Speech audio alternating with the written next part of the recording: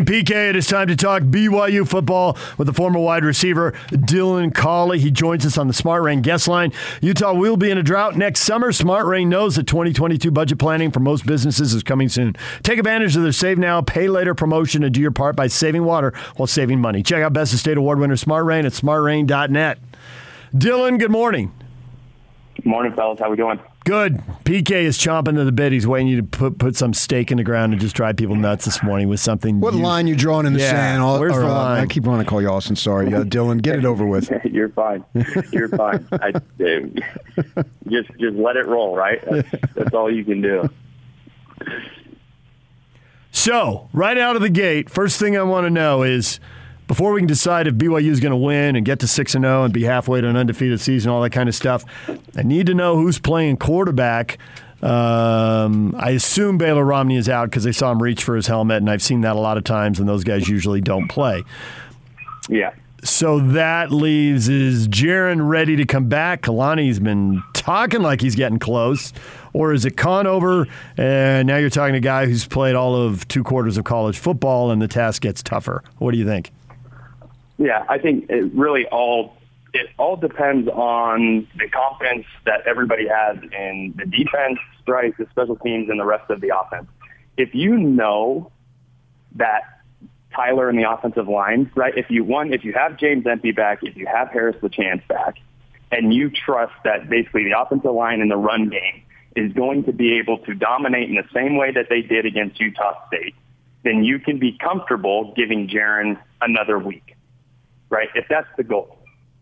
If you're sitting there saying, hey, we need to start kind of turning that momentum as we start getting ready for Baylor, right, as we start getting ready for these other Power 5 teams that finish out the season, do we put Jaron back in and just let it go?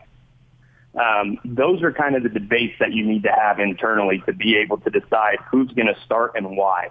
If it's just, hey, right, like, we're not that worried. We know Tyler will be able to dominate. We know the offensive line is going to be able to put together a force against the defense and move the ball. Yet Jaron is still not in good enough shape to where we're questioning if he's going to be able to play the rest of the season, right? Then you go with Conover and let him build and you let him develop at this time. But I think personally, Jaron should be rearing to go. Because this game is not a game that you just kind of take lightly and turn over to the 2-quarter starter. Yeah, when you did that, you had a lead, so you could nurse it a little bit. Obviously, you're not going to have a lead when the game starts. I'm wondering, with the team having a lot of leadership with Algier, Katoa, the Nakua brothers, guys' offensive line you just mentioned. I don't know if you've ever been in this situation where potentially a first-year freshman, or I guess he's not a first year, but a freshman starting, would you go out of your way to make sure you'd pump him up this week and that he knows he has the confidence of his guys? Yeah. Absolutely. I think that's critical from the get-go. As soon as you see Jaron down, you need to make sure all of the quarterbacks that could be potentially stepping on that football field have the confidence of everybody else around them, right? And it may not be a physical confidence where you're saying, hey, this kid's going to come in and, hey, as a receiver, we know you're going to be able to throw for 275, 300 yards in your first couple games. But more so, hey, you have the ability to do it. You've done this, type of thing before. Trust your arm. You know the offense, right? Mentally, there's nothing you have to worry about. The offensive line is going to take care of you. You need to be building that internal confidence so that mentally you at least have a shot for him to go in and believe that he can do it, right? Then you let the rest of the physical stuff take over.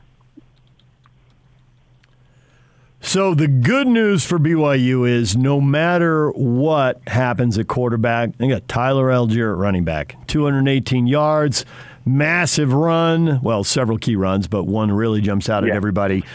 PK was saying, well, where does he rank among BYU running backs? Not Luke Staley. I put him in front of Curtis Brown. I think he's got breakaway speed Brown didn't have. Mm-hmm.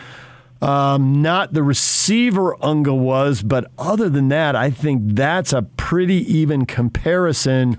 Jamal in college, I viewed him as not as powerful, but probably a better breakaway threat. So a little different. So I really go with Algiro Zunga. What do you think? Yeah, and that is such a difficult thing to talk about. And just like you went through, right? I don't think we've seen a guy like Tyler Algier, in my lifetime, right? Who can run downhill, who has that breakaway speed when he needs it. I do believe that he's up there with the Luke Staley's of the world. I think he runs very similar to Luke does. I don't think that he has the lateral speed in terms of just the one-cut, fast twitch. But, Tyler's making a case here to be up there on kind of that Mount Rushmore of Jamal, Harvey, and Luke Staley. One of the things I think is cool about BYU football now, when they take the field, they absolutely believe they're going to win. I think you can see it in their eyes, and whether they've got some more swag or whatever you want to say. How important is that when you run out of that locker room at the start of the game to believe we're going to win? Yeah, I think, to be honest with you, right, in my 4 years of college football, there were very, very few times that I felt that, right? As a team and on the teams that I was a part of.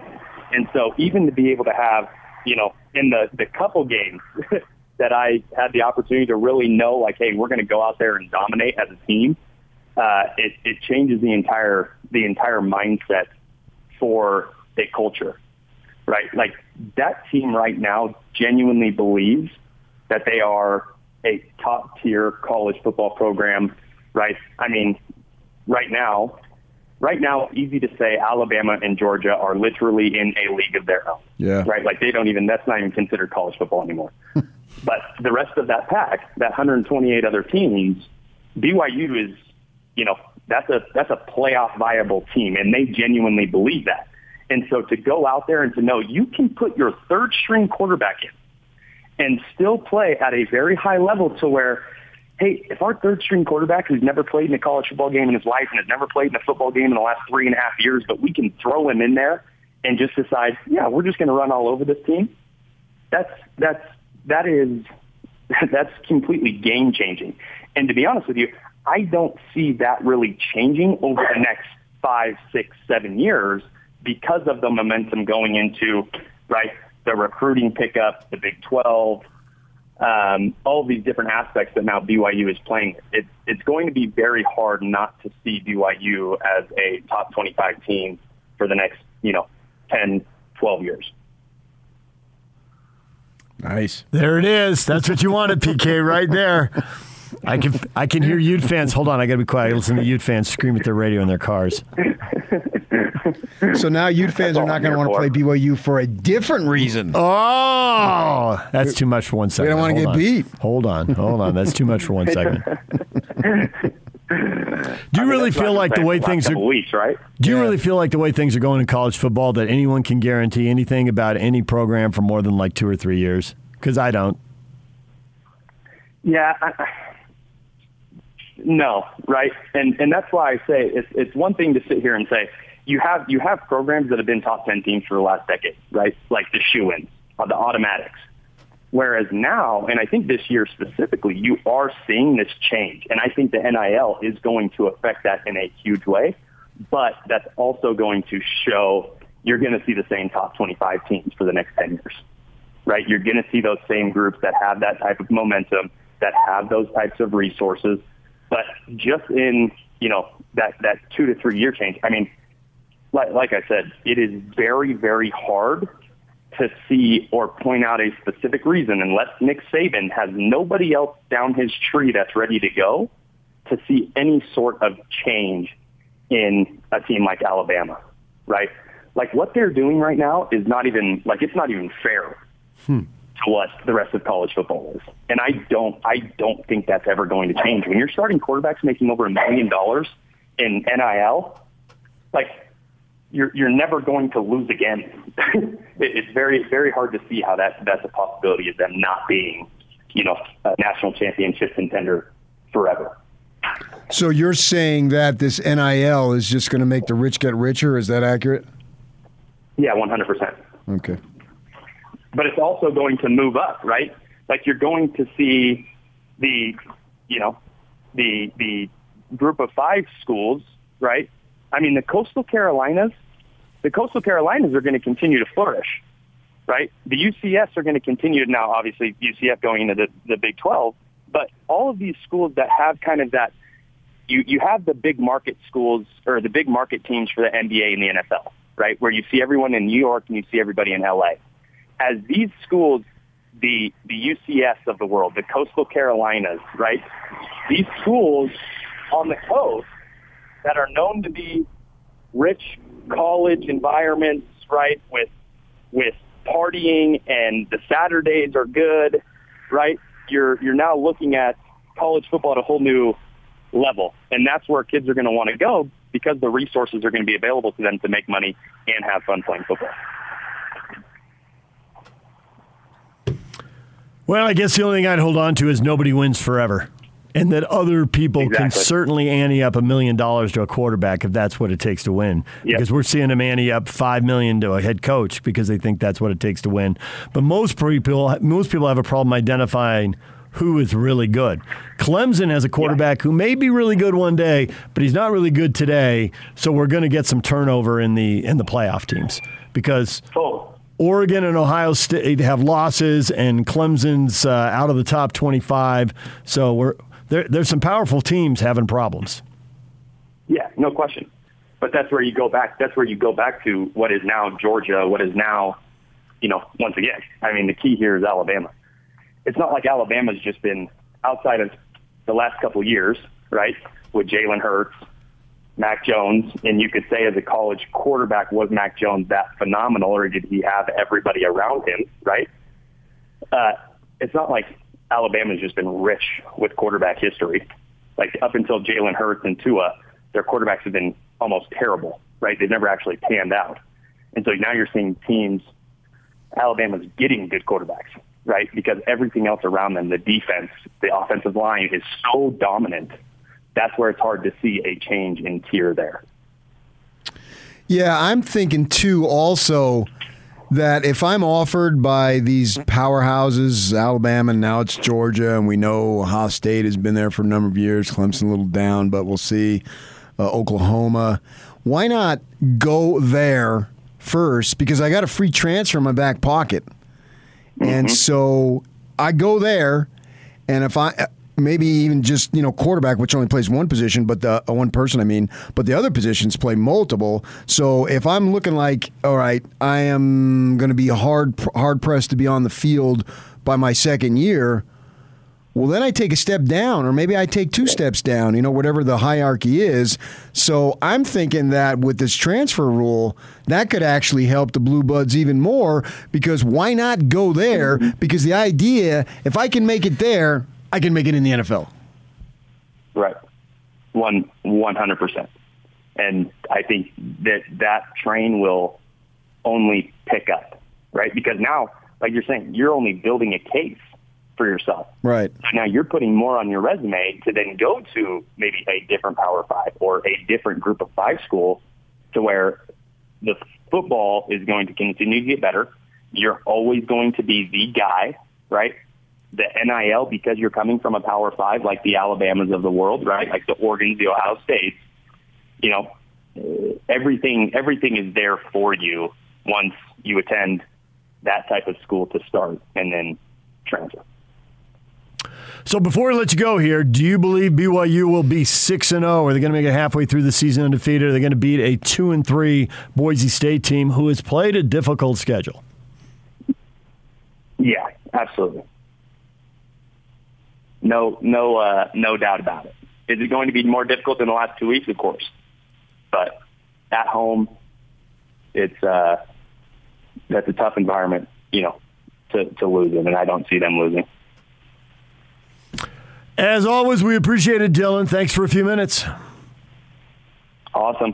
See you guys. Dylan Collie, former BYU wide receiver, joining us weekly here to talk college football. Very confident, even if they have to go with a third-string quarterback who's played 2 quarters of college football. Yeah, and I think they will start Conover. I think you have to go with the level of confidence because it's a football team. It's not quarterback, obviously, is the most important position, but you've got an experienced play caller, extremely experienced now. I mean, we're getting into the Norm Chow category of experience, which they haven't had since Norm Chow. And so he can, and he's a Norm Chow disciple. And, knows and worked under him and played under him and all that stuff. So he can, speaking of A-Rod, he can tailor a plan around Conover's skills. There may be a time, maybe not, but there may be a time where you got to make a play. And you got to get the ball downfield. But, I mean, there really wasn't last year. For all of Zach Wilson's greatness, watching Tyler Algier go virtually the length of the field right off the bat, and that took all the pressure off. And so who's to say that he doesn't do it again? Because, and I think what Dylan is saying there is very important, getting Empey back and LeChance back. You want your best guys up front. And Blake Anderson couldn't say enough good things about the guys that were in there. The Utah State coach about that offensive line. You don't run for 200 yards without an offensive line. Yes, exactly. Yeah. If you're the O-line, you deserve a pat on the back. If the running back goes for 200 yards, the O-line did its job. Mm-hmm. Yeah.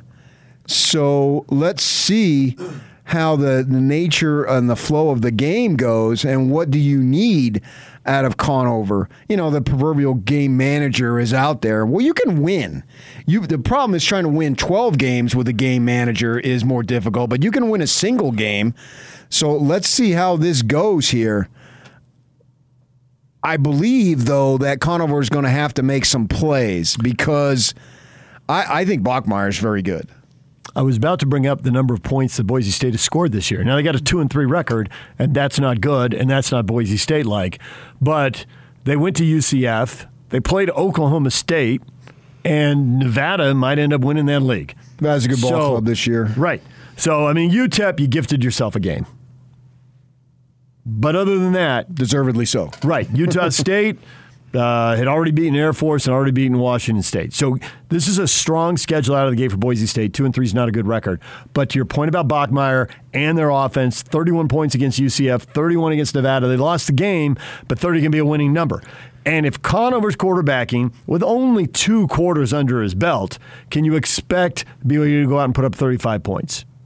Because you got to figure the Bronco defense, which isn't great, is going to have an extra man in the box because the run defense is bad. The run defense actually is awful. We haven't really gotten into that yet, but they're not in the top 100. There's 130 teams. If you're not in the top 100, you're bad. So they'll probably commit an extra guy to that run game. So can Conover make throws down the field into one-on-one coverage? Which then, that's not a bad situation as long as it's not crossing patterns across the middle and all that stuff. Because if you're throwing deep down the sides, post-type patterns, well, it could be the worst is going to happen is it's a pick, obviously. But maybe the pick is a 30, punt. 40 yards downfield is not the same as something across the middle. Yeah, so really, who had Moore had that first interception for BYU. Phenomenal play, by the way. But at least it was downfield. It no wasn't return. Right, yeah. So there's, not all interceptions are equal, obviously, with that going on there. And I was going to say something else profound, and now I forgot. What the heck was I just going to say? Because it was going to be awesome. Bachmeier, offense. Boise State scores points, but they give up a lot of points too. I appreciate you trying to jar my memory. I'm trying. That's a team. That's right there. Yeah, I rip on them, but we got each other's backs, man. Yeah, I got when yours we're anyway. in the trenches, man. Don't you kid yourself, man. I look out for you, and you try to pants me. What are you, Casey Musgraves? You're wearing no pants now on Saturday Night Live? When we come back, what Jacksonville players are saying about Urban Meyer. Sounds like the end is near. Or the team ownership. We'll get to that next. Stay with us.